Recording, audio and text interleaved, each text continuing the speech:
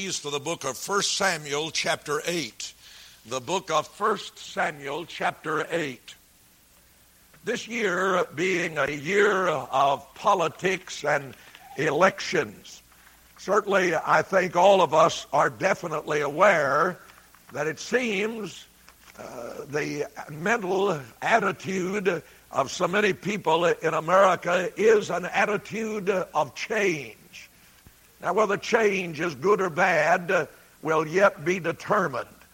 I think I was talking to somebody the other day, and they said, even here in our elections in the county, when I voted, when I saw an incumbent's name, I just didn't vote for the incumbent. In other words, there wasn't anything necessarily wrong with the incumbent. It was just an attitude of saying, hey, I'm tired of what's going on and I want to change. Well, a change may be good, a change may be bad. But here in this year of election, a lot of people are thinking about a change. Israel, in this book of 1 Samuel chapter 8, also begun to think about a change. And I want to say, by way of a preface to my message this morning, I'm not advocating a change, or I'm not advocating not a change. I'm not entering into the political arena. But I do want you with the thought in the background of our minds as we look at this chapter to see where Israel desired a change of government. In their case, it was not a good change at all. Beginning in 1 Samuel chapter 8, we read beginning at verse number 1, and these words are found to say, And it came to pass when Samuel was old, that he made his sons judges over Israel. Now the name of his firstborn was Joel, and the name of his second Abiah. They were judges in Beersheba. And his sons walked not in his ways, but turned aside after lucre, which is another word for money, and took bribes and perverted judgment. Then all the elders of Israel gathered themselves together and came to Samuel unto Ramah, and said unto him, Behold, thou art old, and thy sons walk not in thy ways. Now make us a king to judge us like all the nations. But the thing displeased Samuel when they said, Give us a king to judge us. And Samuel prayed unto the Lord. And the Lord said unto Samuel, Hearken unto the voice of the people in all that they say unto thee. For they have not rejected thee, but they have rejected me, that I should not reign over them. From Abraham to Zedekiah, Israel's history, you'll find, falls into four distinct periods. Each of those periods lasting about 400 years, give or take a few years. The first of those periods, you'll find, existed from the time of Abram's birth unto the death of Joseph. The government at that particular time might be well categorized or entitled the family period. In other words, government issued forth from the family circle, primarily the father heading the family and as well governing the family. The second period that lasted about 400 years began around the time of the death of Joseph to the exodus of Israel from the country and the land of Egypt. That very period of time of government was known as the tribal period. It was a time when the government was centered in the heads of the tribes. Realizing and remembering there were 12 tribes in Israel, there were 12 basic centers of government in that tribal period. And then the third of the periods of government in Israel's history was from the time of the Exodus to the first king who was enthroned by the name of Saul, having been the first king. Now, that period, they say, lasted not quite 400 years, about 350 years. It was known as the theocratic period. Now, that's an awful sounding word, but it simply means it was a period when God was the king over Israel. Not visible, but invisible. And thus, he ruled through men who were known as judges. There is indeed in the Bible a book with that very title, the Book of Judges. So the judges were appointed and called of God, and they were basically the rulers in the period that is known as the theocratic period. One other period, and I'll not drag this out any farther, and that is from the time of Saul to the time of Zedekiah. That period, again lasting approximately 400 years, is known as the period of monarchy.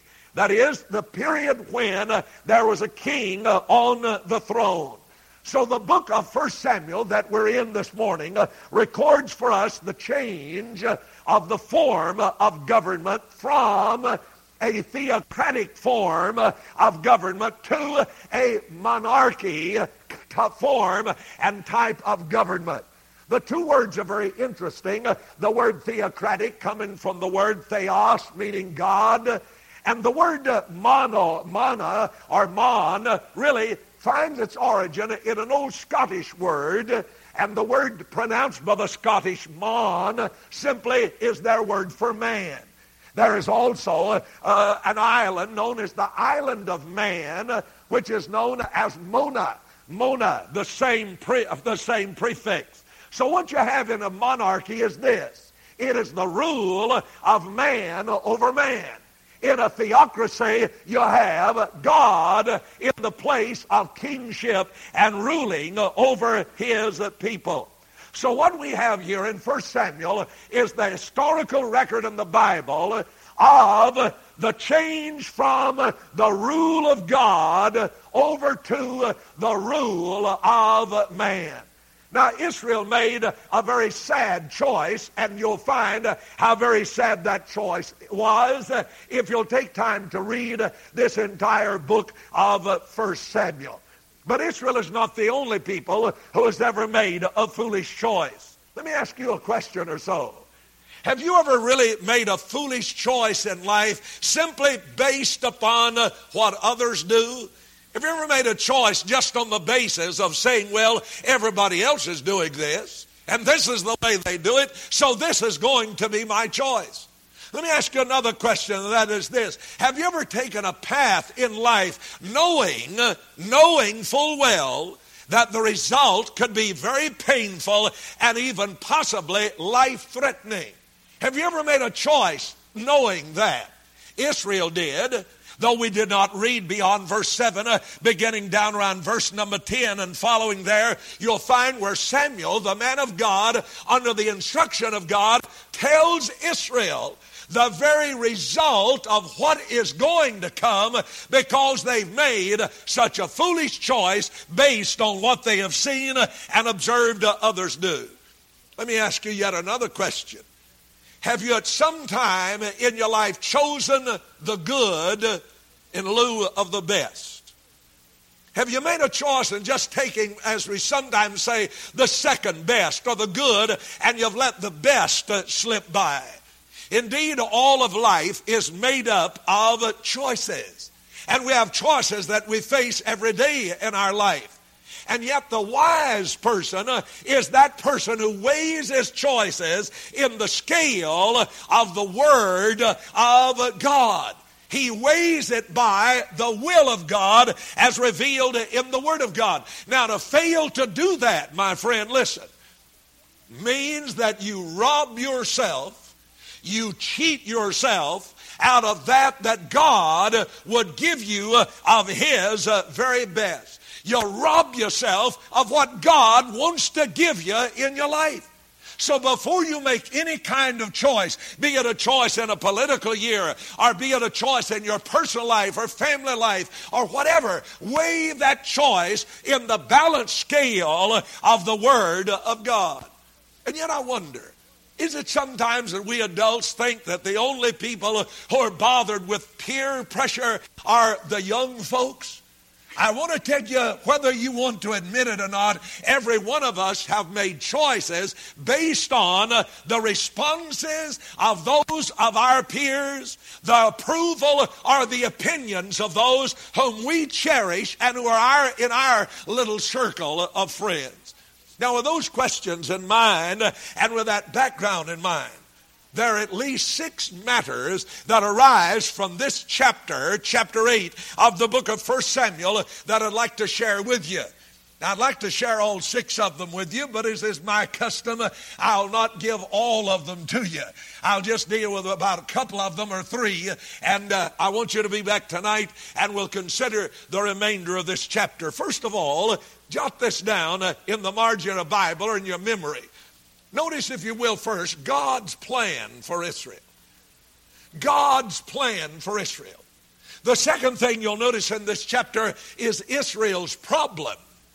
The problem Israel had with God's plan. The third thing you'll notice with me this morning is God's permission. For the Lord granted permission to Israel in their choice, though He had warned them of the negative and the terrible result that would come if they followed through with their choice. I'll not give you the other 3 because I'll not be able to deal with them and it just take up your time. Let's look at these 3 things. First of all, God's plan for Israel. Every man needs an authority over his life. I don't care how young you are, I don't care how old you are, man is so constituted, in fact all of creation is so constituted that it demands an authority. If you please, a king.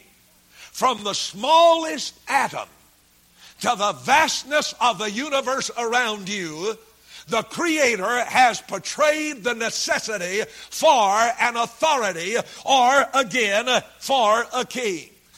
The atom must have a central authority, which is the very center of it. Man must have an authority over him, or his society becomes an anarchy. Again, man's body must have an authority. There must be a controlling factor of your body, or you're going to become a spectacle for sure. From the head of this body and within that cranium is the brain that controls everything, the functioning, the motion, the movement, everything of your human body.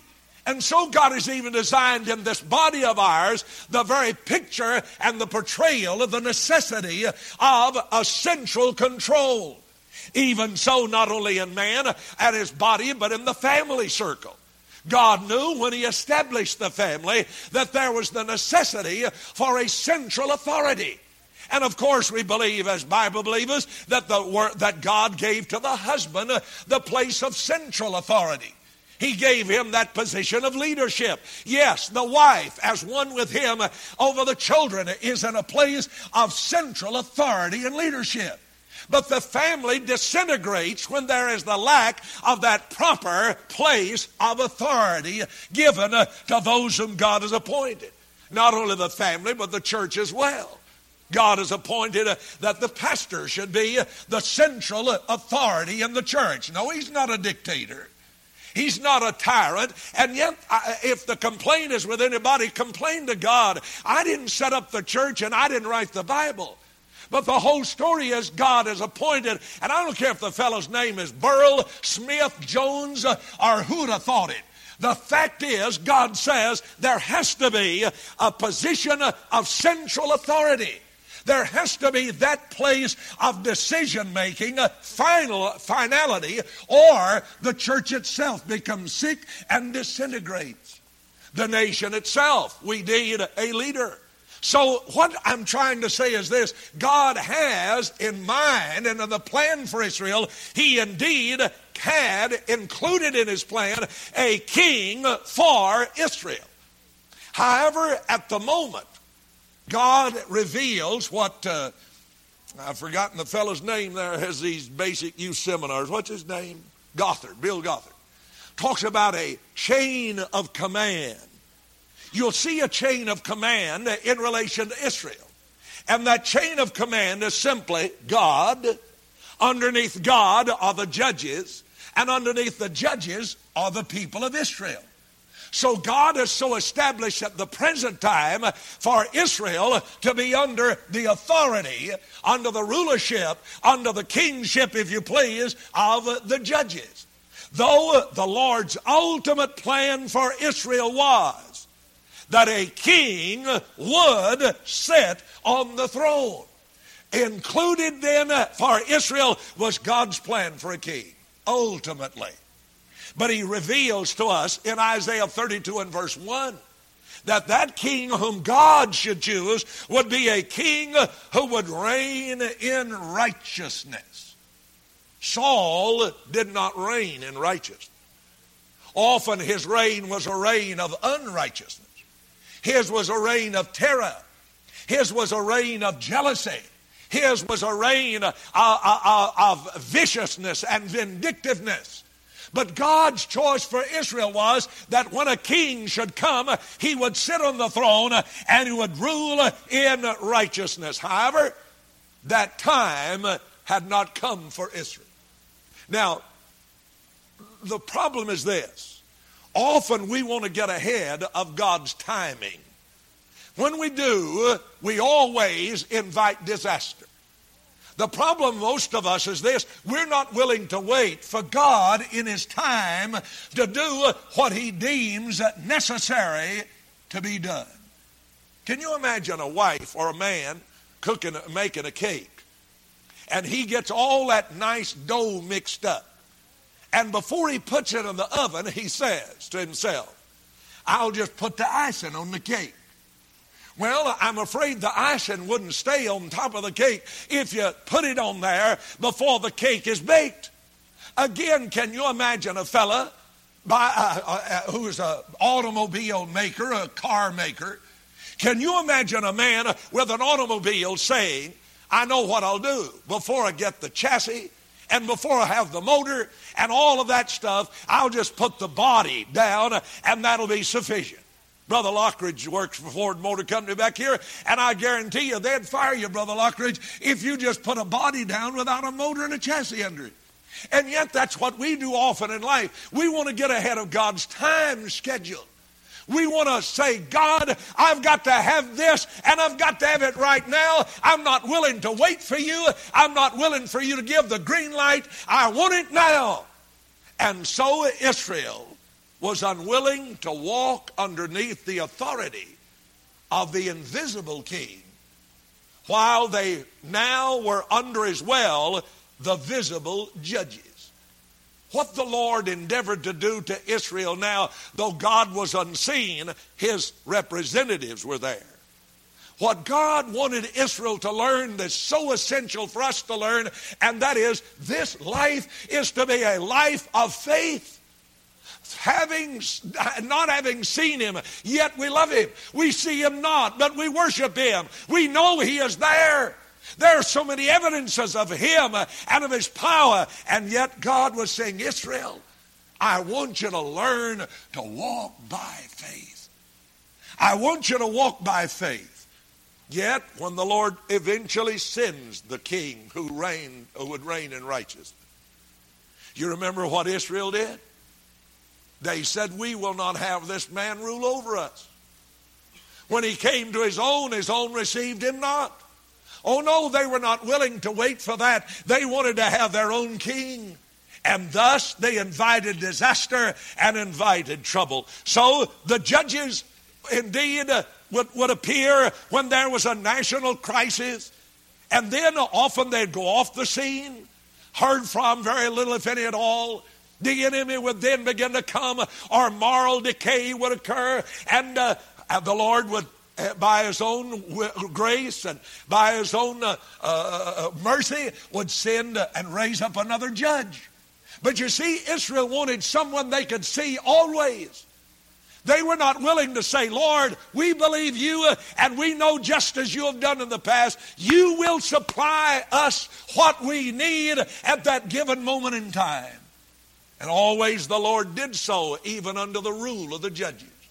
He always sent the judge when there was the need for one. But Israel failed to comply by lack of patience with the will of God and the plan of God for them. Secondly, notice, if you will, Israel's real problem. Now, in their own thinking, there were at least 4 reasons why they felt they needed a visible king. 4 reasons. Look at them and you'll find them in the Scripture. First of all, in verse 2 and 3, they said, I'll tell you why we need a king. We don't need no more of these judges. Because, Samuel, you have 2 boys that you appointed judge. They're down in Beersheba, and they are corrupt. They do not walk in your ways. Therefore, because of the corruption of 2 sons, we want to change in our form of government. That's like a fellow saying, hey, let's get rid of the whole army because that redneck over here can't keep in step with the rest of the fellas. Let's get rid of the whole squad because we got one fella that's gone wrong. He don't know how to do anything. Let's chunk all of the mechanics in the world because one mechanic doesn't know how to repair an automobile. That's the mentality of these people.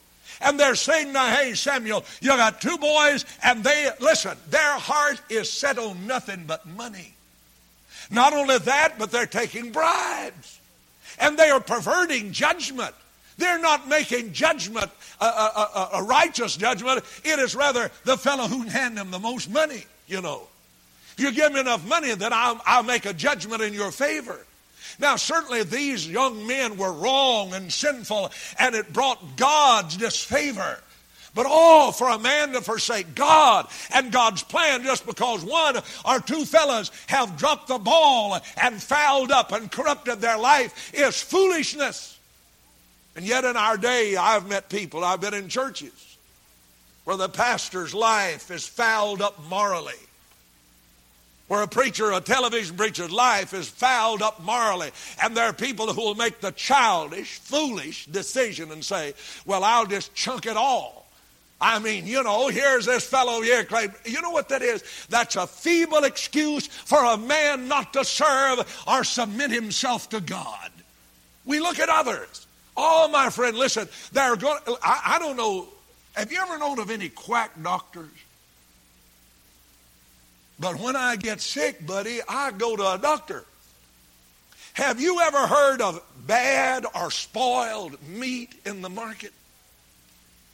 Have you quit buying meat because there's one bad pork chop somewhere? The whole story is this. That's the attitude many times in life. Because one thing has gone wrong, we want to chunk the whole ship. We got a hole, we got a leak in the ship, so let's sink her. Why not try to stop the hole? What is that stuff Steve was putting on the roof? Slap mammy or something? I don't know what that was. Got a hole, stop it up. But yet again, Israel said, hey, you got 2 corrupt boys, and I'll guarantee you, we don't want any more of this. We have been disillusioned, we have been discouraged, and therefore we're going to forget God's plan for us. Notice the second reason. Verse number 5 says, read it, last part of the verse. Now make us a king to judge us like all the nations. Look at verse 20. That we also may be like all the nations. You know why they wanted to change? They were changing to conform themselves to the heathen pagan nations around them. How typical of men and women today in the church. Not realizing that the strength of the Christian, the strength of the church, and the beauty of the Christian, the beauty of the church is his distinct difference. Oh, that there would be a difference. That there would be a separation on the part of the Christian. Today the tragedy is, you can look out here in the world, you can hardly tell a saint from a sinner. They go to the same places. They undress like the same crowd in the world. They go to the same nightclubs. They drink the same booze. They talk the same language. Oh, listen, how there needs to be a difference. If we are a professed child of God, there ought to be a distinction in our life. And yet the desire to conform to those around them caused them to say, we're going to change our form of government. We don't need these judges.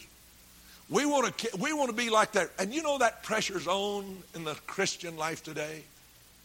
We want to conform to the world. Hollywood sets a standard and everybody tries to keep up with it.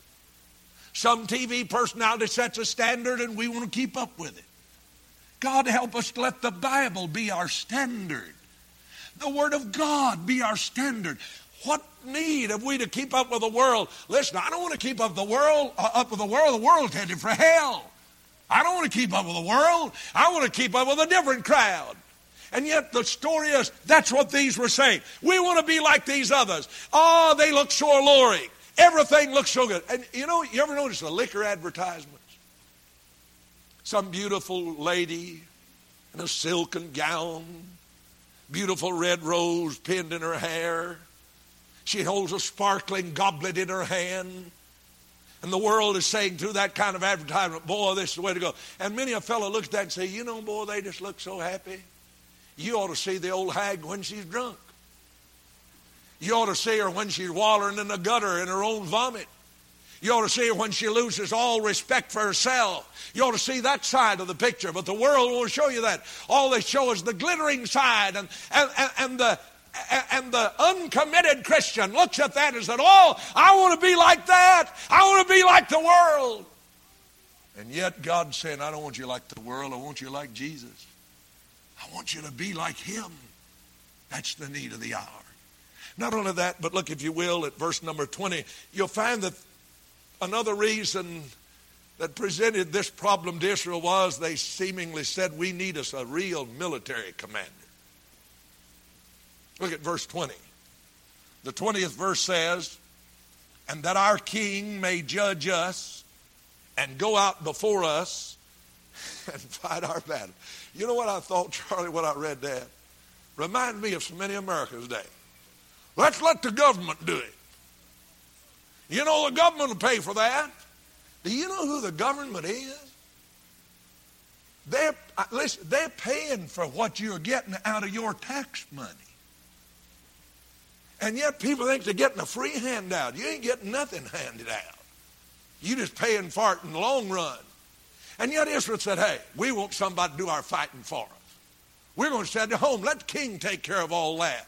We're tired of having to come out here, these fellows judging like Samson and Gideon, all these guys coming in here and mustering us and getting us together. Man, we want a king that'll judge us and tell us what's right and wrong. We don't want to have to make those decisions. Kind of like Pilate. When Jesus stood before him, Pilate looked out of the crowd and said, what shall I do with Jesus? Why don't you make up your own mind, Pilate? Why don't you make the decision? Why let somebody, and yet many a person is just like Pilate here today. You're letting somebody else make the decision for you. What do you do with Jesus? Well, the world, you know, if I were to become a Christian, they'd laugh at me. They'll laugh you into hell. Well, you know, they wouldn't understand. Yeah, you're letting them make your decision for you. Stand on your own 2 feet. Stand up and say, listen, I know what's right, and I don't care if anybody likes it out there where I work or out in the job. I'm going to make my decision for Jesus Christ. I'm going to live for Him and walk with Him and obey His word. The need for a military commander, give us one. Look in chapter 12, just a second, at verse 12. Here's an interesting statement. He said in chapter 12, verse number 12, the Lord's talking to him now, and when he said, and when you saw that Nahash, the king of the children of Ammon, came against you, you said unto me, no, but a king shall reign over us, when the Lord your God was your king. We want us a king like these other folk. We got the enemy coming against us. We're going to have a change of government. Again, notice the fourth reason in verse 5. Verse 5 back in our chapter. And they came, the elders of Israel, to Samuel, and they said, and behold, thou art old. They said, Samuel, you're too old. You can't, you brought us through a lot, but you're too old now.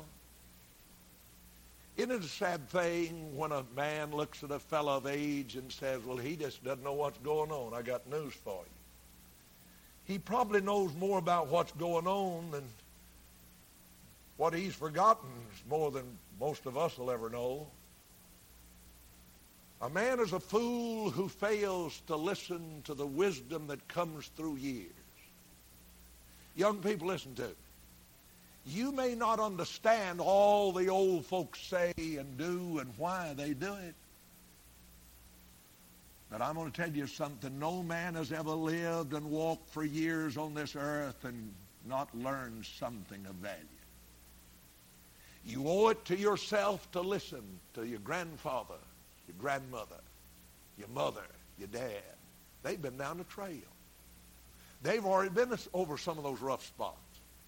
And now here's old Samuel. He's old. Sure, he's old.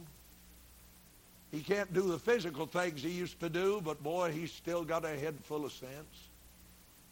He's still walking with God. Now they say, well, you just old. You know, we've taken the best of your years, and now you're too old, so we're going to turn you out to pasture like an old mule. Just let you make it the best way you can. Just graze around. Get out on the side of the road, graze. I've seen it happen in many a place. I've seen many an old preacher give his life, and then when he gets too old, the church said, well, we just can't use you anymore, and they turn him out and let him live on welfare. I believe you'll answer to God for that. I believe you'll answer to God for that. And yet, Samuel, you're too old. So they said that created the problem. We need a king who can judge us, who can fight our battles, who can do all the work for us, make all of our decisions. We need that. Finally, let me close with this. Verse 7, God's permission. Now the Lord said, Samuel, what they're doing is wrong. The choice they're making is contrary. Poor old Samuel had his feelings hurt, and they said, Lord, they rejected me. And the Lord said, oh, no, they haven't. It's not you they're rejecting. They rejected me. They've turned their backs on me. And Samuel, go ahead. Help them find a king. I'm going to let them have their own way in this matter. Ladies and gentlemen, listen to me. There is a point in a man's life at which God says, you're determined to do your own thing, and I'm going to let you do it. It's going to destroy you. It's going to break you. It's going to scar you. It's going to damage you. I've told you my will. Plainly I've given it. But you go ahead. You've made your choice. But remember, there's a consequence that follows a wrong choice. God honors the choice of men. He'll honor your choice relative to the Savior.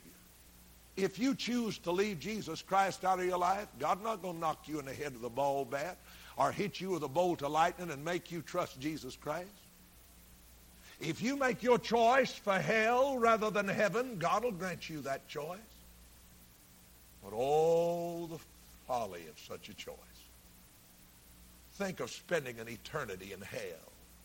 I'm not talking about just for a few minutes. I'm not talking about for a lifetime. I'm talking about for eternity. I'm not talking about 60 years or 70 or 80 years. I'm talking about forever and ever and ever and ever. And yet many a man and woman will make a choice for the pleasure of sin today rather than to choose Jesus Christ. Again, God will let you have your choice when it comes to service. If you're saved, you're a child of God. Listen, God, if you say, hey, I'm just not going to serve God. I ain't got that kind of time. I ain't going to give my time to this business and the church and teaching Sunday school and helping work with the children or helping with the young people I'm not going to. God will let you do that. But you're going to lose.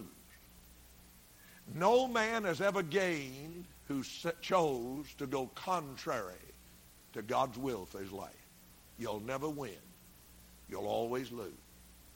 There have been many a man then, not only that, but they've chosen contrary to God's will for not only salvation and service, but for sanctification in life.